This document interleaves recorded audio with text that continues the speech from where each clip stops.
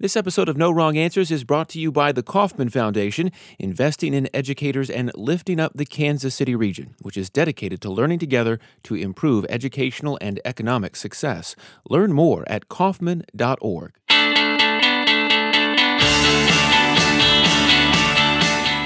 One was quiet and composed, the other was angry and combative, and they both say something about how boys and girls should act, what the Kavanaugh-Ford hearings mean for our kids.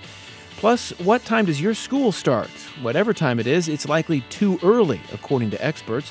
But what would happen if schools move back start times an hour? Our teachers say the world would end. And what's the difference between a 0 and a 50%? Maybe everything. Those stories plus kids these days on this edition of the No Wrong Answers podcast. Welcome to No Wrong Answers, the weekly podcast that gives you a teacherly take on the world. I'm your host, Kyle Palmer. I used to be in the classroom as an English teacher. Now I'm behind the mic as a radio journalist. I'm joined, as always, by a group of hard-working teachers who have a lot on their minds and are ready to talk. So let's introduce them. Luann Fox, what do you teach? I teach students how to read, write, and think better. I teach English. You've really perfected that over all the episodes you've been on. Jason Staliga, follow that up. What do you teach? I teach high school honors and general chemistry, the math and understanding of the matter of the world. Okay. All right, now we're just bragging. Lynn Shipley, what do you teach? I teach other teachers. I'm an instructional coach. You are an instructional coach now. What did you used to teach in the classroom? I taught computers and anything having to do with computers. Project Lead the Way. So Lynn, Jason, Luann, they're all public school teachers in the Kansas City area. Well, let's get to our first topic today. Last week's Supreme Court confirmation hearings featuring nominee Brett Kavanaugh and his accuser, Christine Blasey Ford, riveted the nation and, in their aftermath, have created a fiery new flashpoint in our country's ongoing culture war. There are intense and seemingly intractable disagreements about whether Kavanaugh should be confirmed or not, and we will not get to that question on this podcast. There are plenty of other podcasts for that. Believe me, I've listened to a lot of them over the past week or so. No, what we want to do today on No Wrong Answers is talk about gender. How did gender play a role in the Kavanaugh-Ford hearings? Did our teachers see anything in the behaviors and attitudes of Brett Kavanaugh and Christine Blasey Ford that reminded them of the girls and boys they teach? And more deeply, what does this seminal cultural event say still about how boys and girls are expected to act and behave in America today and even into the future? I guess what were as teachers, you always view the world through the prism of teaching and education. How did you react? What was your kind of gut level basic reaction to what you saw in those hearings? My reaction was basically, here we go again, and nothing has changed. After all of these years of letting young ladies know that they still can do anything and be anything, we're back to the same gender roles of she had to look very quiet as she told her story, and he got to be very angry as he told his. What it reminds me of is that girls have to be more conscious of how they are people in the world. They just have to be much more conscious of how they appear. They have to consider how the message is received, whereas boys don't seem to have to care as much about how any of their messages are received. Yeah, there's a sense that there are no repercussions for the man, but there are repercussions for the woman. One of the many things that was written after this occurred, Haley Sweetland Edwards writing in Time magazine, Ford was gracious, accommodating, and sweet, while Kavanaugh was powerful, aggrieved, and incandescent with rage. She goes on to say, though, that they both fulfilled long-held archetypes of nice girls and tough guys, and both, in their both separate ways, were effective for the political case they were making. Do you see your students reflected in how Brett Kavanaugh and Christine Blasey Ford were acting in their separate hearings? When my female students want help, they're always less direct about it. When they're asking me for help, they're certainly less direct in class. By and large, I'm always going to get boys in my English class who will take the risks and ask the questions, and I generally have to say, I want to hear from girls now, and I am noticing that is pervasive. We were talking, the four of us, before we came on the mics, and really I asked you all if the Kavanaugh-Ford hearings had penetrated into your schools? Were your kids following it? Were they talking about it? And really, for the most part, you all said no. I mean, Luann said it was homecoming week at your school, Right. so nothing was really, Right. nothing. The kids weren't really talking about anything besides homecoming. But I wonder, as this cultural moment passes, and of course we're still really in the midst of it, and the confirmation process is still moving forward. Do you think it will have an impact? I guess especially on girls, on female students, and how they see themselves in the world and see their place in the world. Well, I hope so. One of the things I was thinking about was that why this may not have the impact that you might think, just looking as an outsider, is because these kids were not alive when Anita Hill was testifying, and they really don't know much about that history at all. And the teachers do. I mean, we were around back then, so we have a much, I think, sense of intensity about this, and like that we are having this cultural moment that is explosive, and I don't think our kids just see that at all. And I guess that might speak to maybe the exhaustion that you started this segment with. I mean, the exhaustion in your voice saying, here we go again, or nothing has really changed. I mean, really dating back to your own reflections and thoughts during the Anita Hill, Clarence Thomas hearings almost 30 years ago. I guess it speaks to that, doesn't it? I can honestly say that our school is 95% African American. They don't look at this as being their issue. This is not their issue. Anita Hill would have been their issue, but they're too young to know these things. When we talk about how women are treated, our girls, really after the 5th or 6th grade, they start to pull themselves back, allow boys to take the lead, because this is what society says should take place. They were taught. They're socialized to do that. It's important that they see women who look like them, who act like them, who are smart and are okay with being smart and okay with being articulate and okay with being on their side to push them forward. They're not going to look at this particular case and think that's the case. And I think also this particular case deals with judicial nominees, which goes to your point. I'm not sure they quite understand the impact that's going to have on their generation moving forward. And I think also too, and I do hope this is true, even though I know there are some cases out there that the girls have never had to experience what a sexual assault is, or have had to have gone through that trauma. Well, that brings up a good point. I will repeat a statistic I put into last episode when we actually talked about sexual assault more directly in the context of the Kavanaugh Ford hearings, which hadn't happened when we taped the last episode. Some reputable numbers put the percentage of teenagers who say they've been assaulted or abused sexually before the age of 18 somewhere between 20%, so like 1 in 5. So, I mean, it does happen, I think, more frequently than we would like to admit or at least hope. And it happens a lot. And I guess I want to ask, do you think just having this conversation out there in the cultural ether, I mean, we as a society, we're now talking very directly about sexual assault. Does that affect how your kids will view it going forward? Is it, I hesitate to say, is that a positive thing, but is it something that will affect them? I don't know about affecting them, actually, but when you're talking about sexual assault, that's genderized, too. I mean, I've done some thinking about this, and then you think, who else has been sexually assaulted? And, anytime a man has been sexually assaulted as a boy by a priest, and, like, it takes them years to come forward, nobody questions them. Men don't get questioned when they've been sexually assaulted if they come forward. It took one to come forward for Kevin Spacey, and Kevin Spacey had a lot of repercussions. It took a gazillion women to come forward for Harvey Weinstein. And so that really resonates with me. Well, right. But I mean, that's what really resonates with me, is that women have to keep saying the same things over and over and over again, and it's the sheer numbers that tilt things, whereas for men that does not seem to be the case. I'd like to say that we have got to be clear and honest of what gender assault looks like.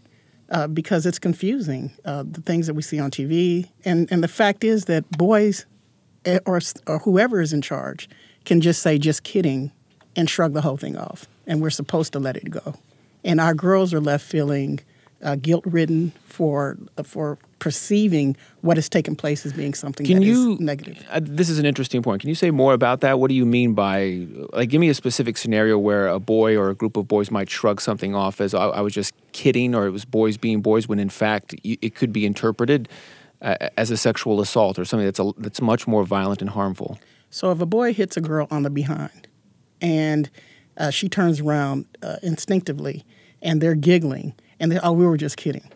they just flippantly state that it's not important, where she could be personally violated. And actually, I experienced that this week at my school. A young lady was touched inappropriately. I see her getting upset with the boy and swinging to hit at him. And when it comes down to it, he touched her inappropriately and she's reacting. We see the reaction from women, which often comes across as violent or muted or anything.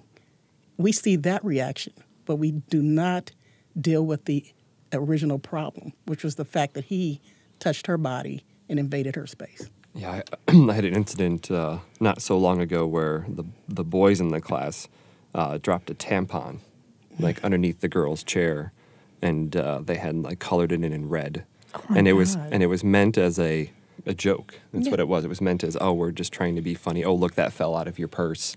Oh, you're going to be embarrassed. The girl came up to me, actually said, I just want you to be aware of this. She goes, I don't want any actions taken unless it happens again, and then we're gonna go down and we're gonna have a discussion about it.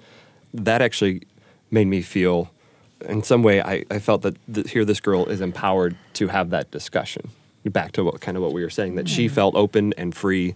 But she didn't. She didn't want you to say anything about it. Well, though. Yeah, because her thought was that if it happened again, it's one of those situations where if it happens one time, it's not necessarily a big deal because the boys are 14 and 15 years old, right? But they don't quite understand that concept of it.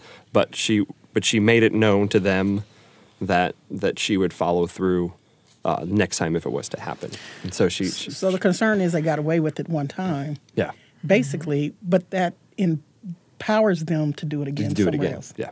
As opposed to stopping it right then and there. Yeah, I can't help but draw parallels to, Christine Blasey Ford's own testimony of when she started off, she said, I didn't know if I should come forward, and she agonized for weeks, and certainly in a very, very high stakes situation, but agonized for days and weeks about whether she should tell anyone. Eventually called the Washington Post tip line, but then even after that said, if I say something, what's going to change? I wonder, as a teacher, Jason, what was going through your head? Did you think, yes, of course I'm going to respect your wishes, but at the same time, I guess as a teacher, were you also thinking I need to say something to these boys? I actually just had that thought in my head. I literally, upon that reflection of what Lynn said, it's interesting when you have an adult voice who pops into your brain, you start to think about your own personal experiences and just how foolish kids are at such an early age. You didn't see it happen, I guess, in my head. I don't know. I didn't see the tampon. I didn't see the applicator. I didn't see the piece of plastic. I didn't see it happen. It was reported 2 hours later. There was just all those thoughts that went through my head, and I didn't even know the names of the boys. And I guess in my head I was just I guess I just listened to what the student said. There was that sense of respecting the wishes of what she wanted. And so I didn't even process any further up to that, because in my mind, I was actually really happy that she felt comfortable, that she wanted to express it, that she wanted to, let me be known about it, that it came outside later on. And I just, that was the part that I felt really proud of her for that. And I didn't think about the next step. I didn't think about down the line, Lynn. That didn't come in my head. It's important that men have a conversation with boys, women have conversations with girls, and about how their roles look as far as what the world sees. Do you think these conversations will change or get more, I don't want to say easier, but get maybe just the frequency will increase? I absolutely do. I'd read something the other day that said the Brock Turners of the world will grow up to be the Brett Kavanaughs that continue to let the Brock Turners off. And it's just kind of, I do see that. And just to be clear, Brock Turner is the Stanford athlete who was accused of rape, charged actually with rape and convicted, and given a very, what many people saw as a very lenient sentence. Sorry to interrupt. Yeah. No, it's okay. But just since we've had the week for the investigation to come through, it just means that you've got the country that's going to stay on pins and needles then for the week, and then it's going to erupt. Things will erupt again, and it's just and then after that's done, there's going to be another executive at a movie company or something, or something like Les Moonves. Something will happen again, and I think something that's just going to keep this in the in the news. It'll come from the sports world, the entertainment world, the political world. I do think that this will be a thing that we'll continue to talk about. And so your boys can see these things happen, but I guess what do you feel like you need to tell your boys in order to really truly change behavior going into the future? I think they need to understand how their actions objectify, demean, or belittle the women that are around them. There are so many visualizations in the world that these boys live in where it seems like it's okay. And it takes people like us as educators to go up to them and actually spell it out for them. Our podcast today is sponsored by the Kauffman Foundation, learning together with families, educators, entrepreneurs, and innovators to develop quality education that prepares all of Kansas City's students for the future of learning and work. Join the conversation by visiting Kauffman.org or on Twitter at KaufmanFDN. The school grind is in full swing. That means you are probably getting to school before dawn and are fresh-faced and over-caffeinated in front of your kids by, say, 7:45 a.m., maybe earlier? Well, good news is, if that bothers you, there is a growing recognition that the traditional early start time for many schools is not only annoying, but bad for kids. Nearly 90% of schools start their day at 8:30 or earlier. This goes against advice from the American Pediatric Association, which says kids, especially teenagers, need to sleep in later due to natural changes in their physiology. The California State Legislature, in fact, recently passed a law mandating schools start later than 8:30 a.m. by the year 2021, but we should say the governor vetoed that bill. So we want to ask our teachers, should their schools start later? And if so, is that even feasible?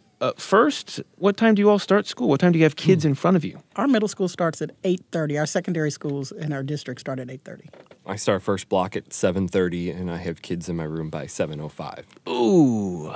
We start in my district at 8 o'clock, and we can have students in there at 7 and after. Okay, so we run the gamut between, Jason, you have kids in your room at 7:05? 7:05. Some of them are waiting by the door when I walk in. Do you see an effect on kids, like in your first period class? This is like any teacher will know. Yes. The answer is yes. Luann. Oh my gosh. Oh my gosh. It is just like I just feel like the comedian. I totally feel like I'm the one on stage, and I just want to be the coach. But I have to be the performer because they're just not with me. They're just not awake. First hour is like no other hour in the day. It's like a bad room in a comedy club. You really have to up your game. It is. It's like it's such a tough crowd. I'm dropping a paper clip because that's what it sounds like at 7:30 in the morning. It is so quiet. It is eerily quiet. Like I am afraid there's a clown that's going to come out of the back closet. Like it's so hard to get them to engage. Most of them are staying up till 1 or 2 in the morning because you ask them, why didn't you get any sleep? And they're like, I was playing Fortnite till 1 or 2 in the morning. And so you try it. Like I feed off of that. Like I feed off of engagement, right? I am the performer in the classroom. And so trying to get them to do labs or trying to get them to work with their hands, like you have to, for that first hour, you actually have to change your curriculum and change your instruction because they have to become more active. And then you flip to second block and all of a sudden the kids are wide awake and ready to go and they're loud and they're discussing and your jokes are flying back and forth and you're like developing relationships between students and you're like, this is the way class should be. But yeah, that first block is so it's almost like you have hard. it's almost like you have another prep just for first period. Oh yeah.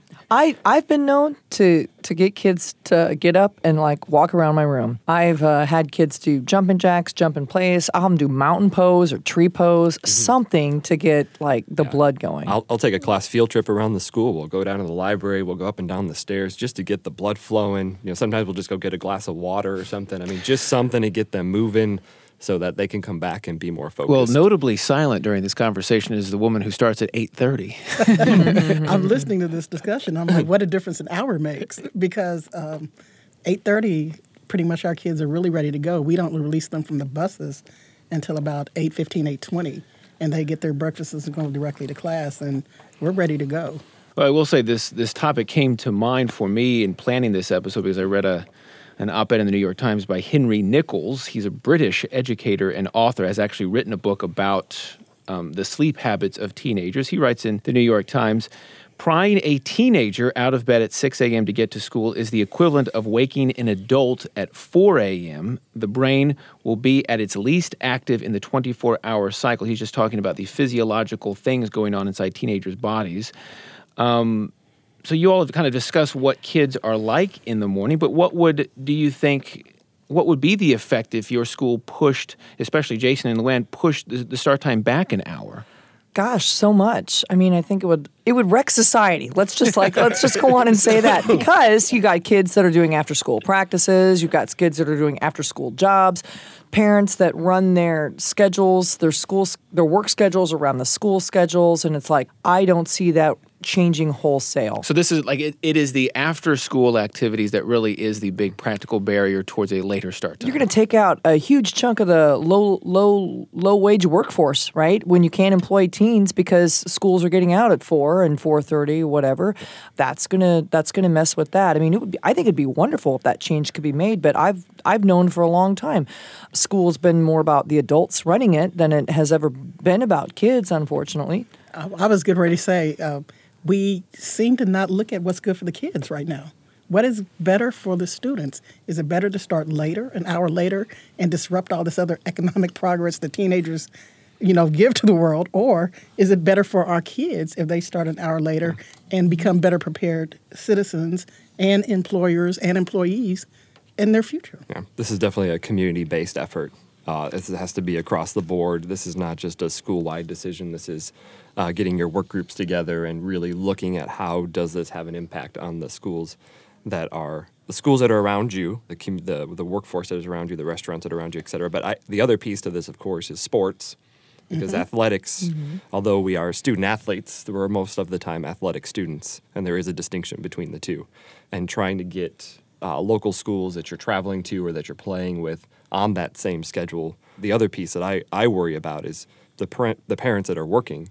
And if you have younger kids who are starting early versus middle school kids, do you feel comfortable, if kids are in a particular neighborhood, leaving your kids home alone while you go off to work? And so if you get the kids to school earlier, then you have that capacity to make sure that they get on the bus and that they're safe in the morning, and that then you can get on with your work. Lynn, what's been the effect on your district? So I'll speak to both of those. Sports, the teams that we play against have to make that accommodation. We're not going to change our school hours. And oftentimes we have worked it out that our coaches have that 4th or 8th block off because, and so that they're able to leave a little bit earlier with our student athletes. That's one. Secondly, having the smaller kids go to school earlier provides a little bit time. The older kids are able to take a little bit better care of themselves. They can get to the buses. That term latchkey kid has been a term since I was a kid, where, my brother and I got to school early, got home and let ourselves in. This is not as big of a problem as I think people make it out to be. I think it's more of a problem of what society is used to. I wish everyone had my grandma in the 3rd grade, where she went to wake me up at 6:15 and I didn't get up, and she walked out the door and slammed it, and I heard the car drive away, and I woke up and I was like, how am I getting to school today? And then I had that moment where I started crying, and then she came back at like 7:05, and I was dressed with my book bag waiting by the door, and she said, you will never do this again. Grandma. Sweet little Jason. Sweet little Jason. We should say you all were talking about the economic impacts of keeping kids in school longer. Well, again, Henry Nichols, writing in the New York Times, he cites statistics that actually would say that starting school later would have great economic benefits. The Rand Corporation estimates that opening school doors after 8:30 would contribute at least $83 billion to the national economy within a decade because of improved educational outcomes and reduced car crashes. The Brookings Institution says that later school start times would lead to an average increase in lifetime earnings for students of $17,000. That sounds nice. But aren't those long-range things that don't have the immediate impact that everybody is interested in seeing? Society, we're so narrow-focused. We're so narrow-minded. We don't often think about the big picture because we don't have the patience to wait it out to see the benefits that come from this study. Before we go, I do want to circle back to something, Jason, you said earlier. You said a lot of your kids come in and say, I was I was up late because I was playing Fortnite. I was playing video games. Increasingly, I feel like teachers hear that excuse, right? That you are up with a screen, or you're up playing video games, or you're up looking at your phone, or scrolling through social media. And there actually has been research done that shows that the kind of blue-tinged light of the LED screens actually affects your brain chemically, to where it convinces you that it's not time to go to sleep, that your brain shutting down around 8, 9, 10 o'clock actually, if you're looking at your phone and that screen, actually wakes you back up. Are you hearing that more and more? Kids are staying up late. I mean, why not just put it on the other end? Why don't we just get kids to go to bed earlier?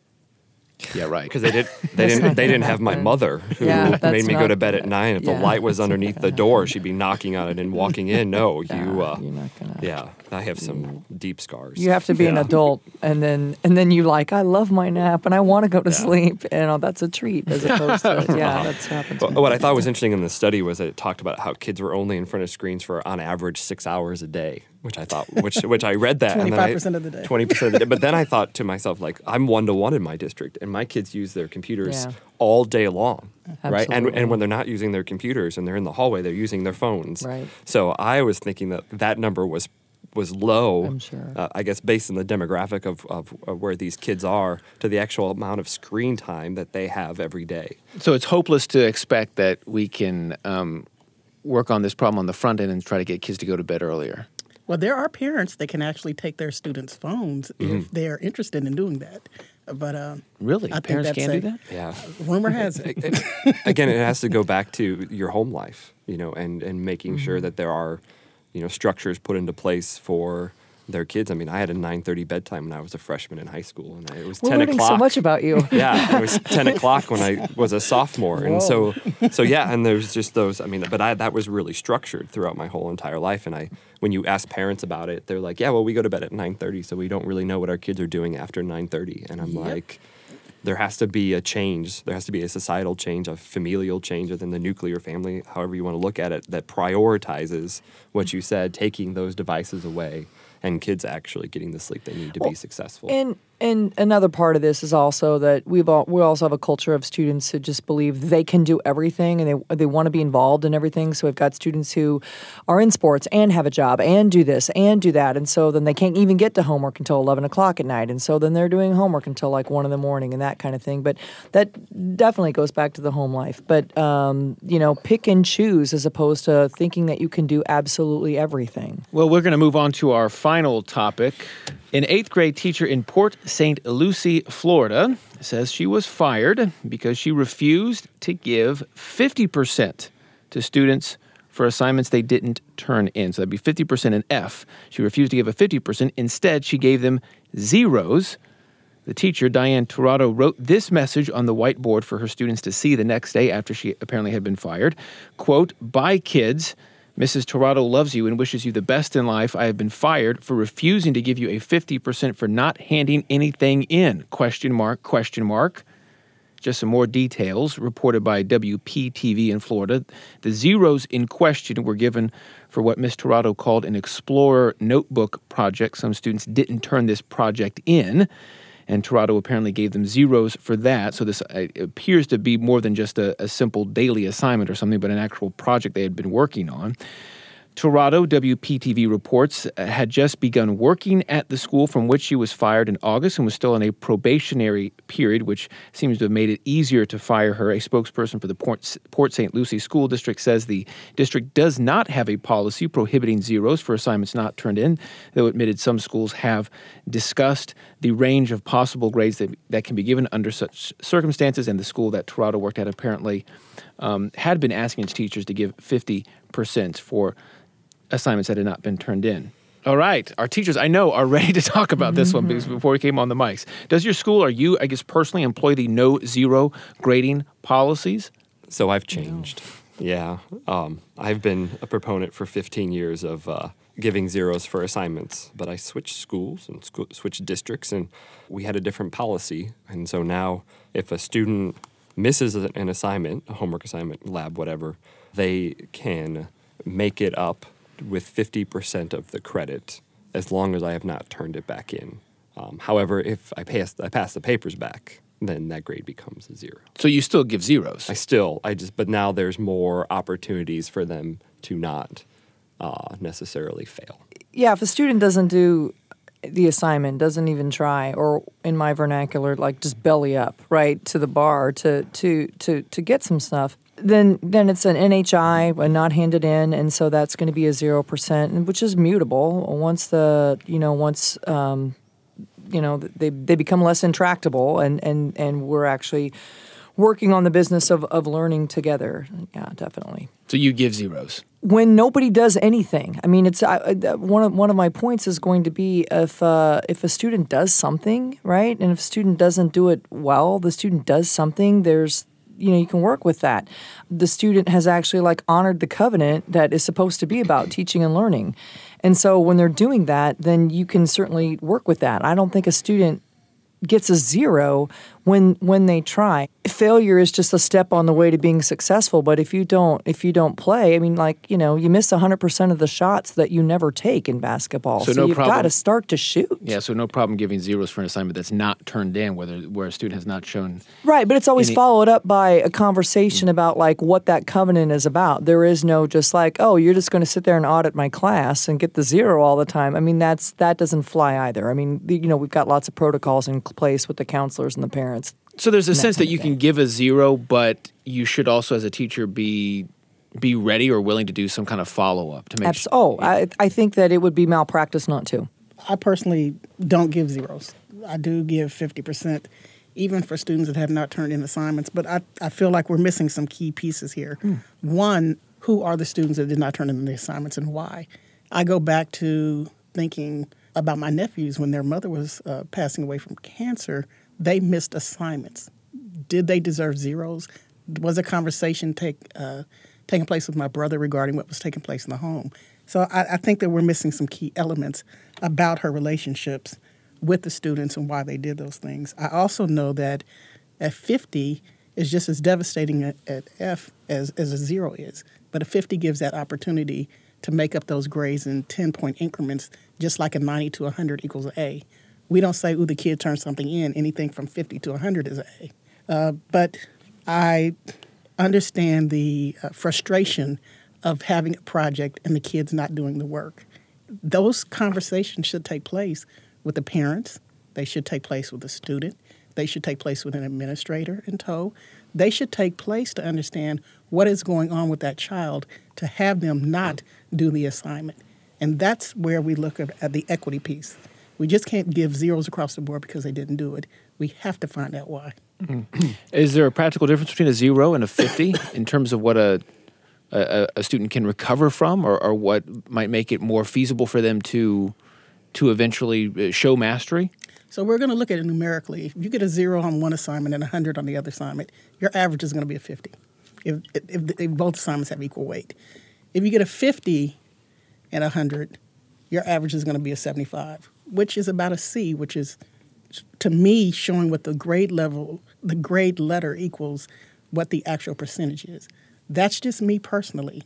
I cannot assign or ascribe that to everyone, but I think it's more fair about where the child actually is. Does that mean that more kids will pass the course without actually mastering the material? Because as I listen to that, and you get a 50, and you get a 50 and you have 100, now you're at a 66.7%, and you get another 50, and now you're at 250 divided by 4, and you're right around a 60%. And then it just seems like every time you add a 50, and that percentage goes down, but if you can get a higher grade down the line, you're going to bring that percentage back up, and then my personal fear in all of this, and I just want to go back to the very beginning, which was these kids could come into class, do absolutely no work. They can just sit in a chair, turn nothing in, and still get 50% for just being there and showing up that day. And to me, that's where I struggle with this, because to Luann's point, they may not turn it in, or to Lynn's point, they may not turn it in, but if they're putting forth effort, then there's this sense of, we can really work with that kid to at least, have them show understanding of the material that's being presented. But I would never, on a philosophical basis, and I shouldn't say never, but give a kid a 50% just for being in the room for the day that we do the assignment. I have a real problem with that. You really, you want to guard against, and because kids are smart, and guard against kids gaming the system. But I mean, they would get an F either way, wouldn't they? I mean, whether you give 50. Not really, because if you just sit out 3 assignments and you do half okay on one, numerically that's going to get you over passing. Oh, so you're saying, but I'm going to look at weighting assignments. Right. See, I believe in weighting assignments. If I do a assessment that takes all of those things into account, and that's got a heavier weight, and that child still has a D or C, they're not going to pass that class. You have to be clear about the weight that particular assignment has in going in towards their grade, their final grade. It's just not, and I would think of this differently if we now live in a world where everyone gets participation points just for showing up. The team that loses every game gets a participation trophy. I'm against things like that. But that's the society we live in now. That's an interesting point, because I was just thinking about it in terms of my class structure.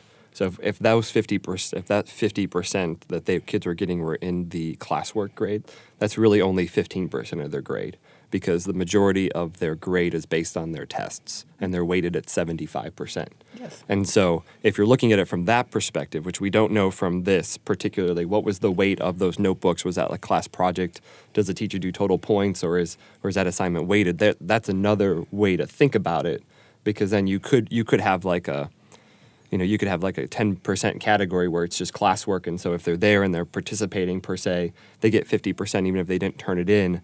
But if you're doing total points and you're giving 50%, that has a different impact on the grade that the kid might receive. I don't know anything about chemistry, or anything like that. And I'm just thinking, if I was a student, and I wish I did know about chemistry, but if I was to do something and I got a 50% and I super tried, and the kid next to me just drew air and also got a 50%, I think I would feel pretty crappy about myself. I think that would make me want to actually quit learning, because if I'm if my aptitude is not that great and I'm trying and I'm getting 50%, but I could get the same thing by not turning anything in, what is my incentive to actually work? And so I'm asking, do you have a category for effort? Because I think what you're saying is correct. I don't disagree with what you're saying, Luann, but I also know that there is an effort that takes place for students that come to class on time, students who turn in their work, something even if it's wrong or not done correctly. I think that there's consideration that needs to take place for that, because that kid is going to go way farther than that kid that just sits back and does nothing. So I agree with you totally. Okay. But I think that we need to discuss effort and the fact of just honestly lack of will or desire to do anything. Before we go to Kids These Days, let's tell you about some other education stories that caught our eye recently. It's time for the headlines.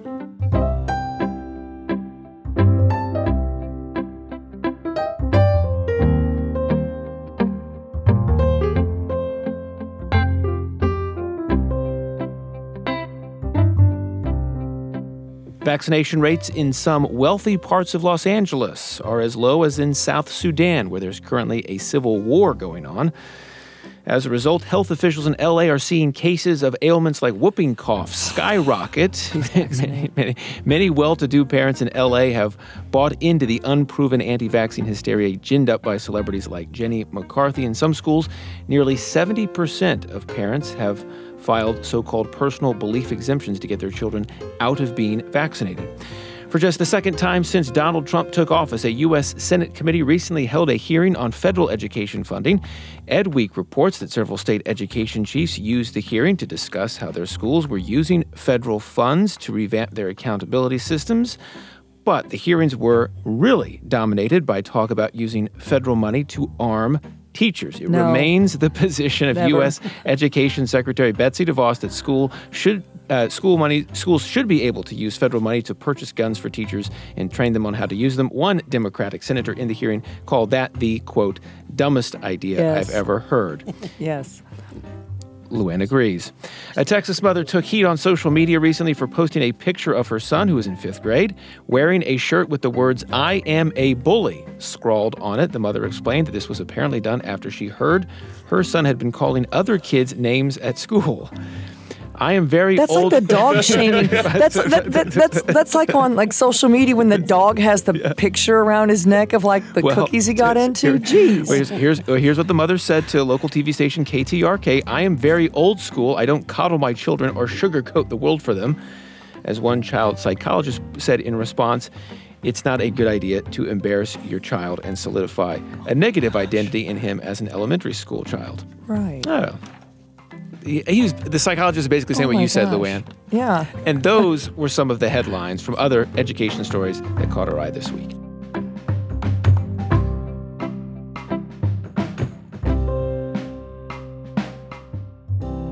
Coming up, kids these days, but first, this episode of No Wrong Answers is sponsored by the Kauffman Foundation. No Wrong Answers retains total editorial control in what our teachers say are their personal opinions, which may not reflect the official policies of the schools and districts they work for.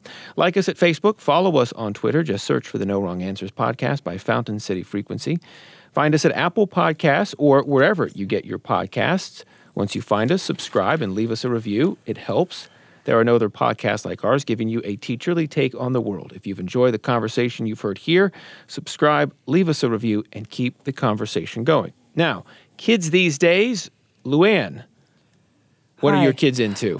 Hello. Well, it was homecoming week, so they were into pajama day on Monday, right? And I love pajama day. Oh my! I wore a union suit. Day? Union Who doesn't suit love awesome. pajama day? And I had PT for my shoulder that afternoon, and I went to PT in pajamas. And I hope that they believed that I was just appropriating what the students were doing, and that I just am not that big of a slob.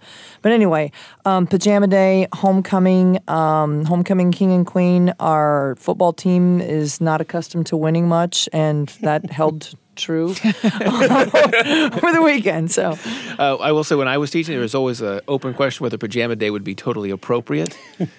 Was pajama day appropriate at your school? oh yeah, it was totally absolutely, appropriate. yeah. Absolutely, Yeah. love that. All right. Lynn, what are your kids into? We are into our sock hop. We're asking our kids to get back, and we're going to have our first dance in October. And we're asking them to bring a fresh, clean pair of socks to provide to the homeless during the holiday season. Oh, well, that's nice. So it's a sock hop double meaning. Yes. Very good. Well, Jason, try to follow that up. I just wish I could wear my union suit every day. What do you say? When you say union socks. suit, what do you? Like do you really the full red onesie with the little Oh buttons my that go God. all the way down, the flap in the That would back. be super cute. It was awesome. Yeah. That's what I mean by union suit.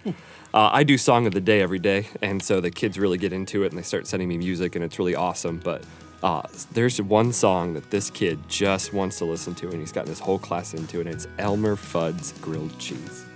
And if you have not looked, I'm serious, if you have not checked out this little 1 minute and 21 second video on YouTube, it is fantastic. And so it's like the rage with my students right now. Elmer Fudd, Grilled Cheese. Can you at least describe it?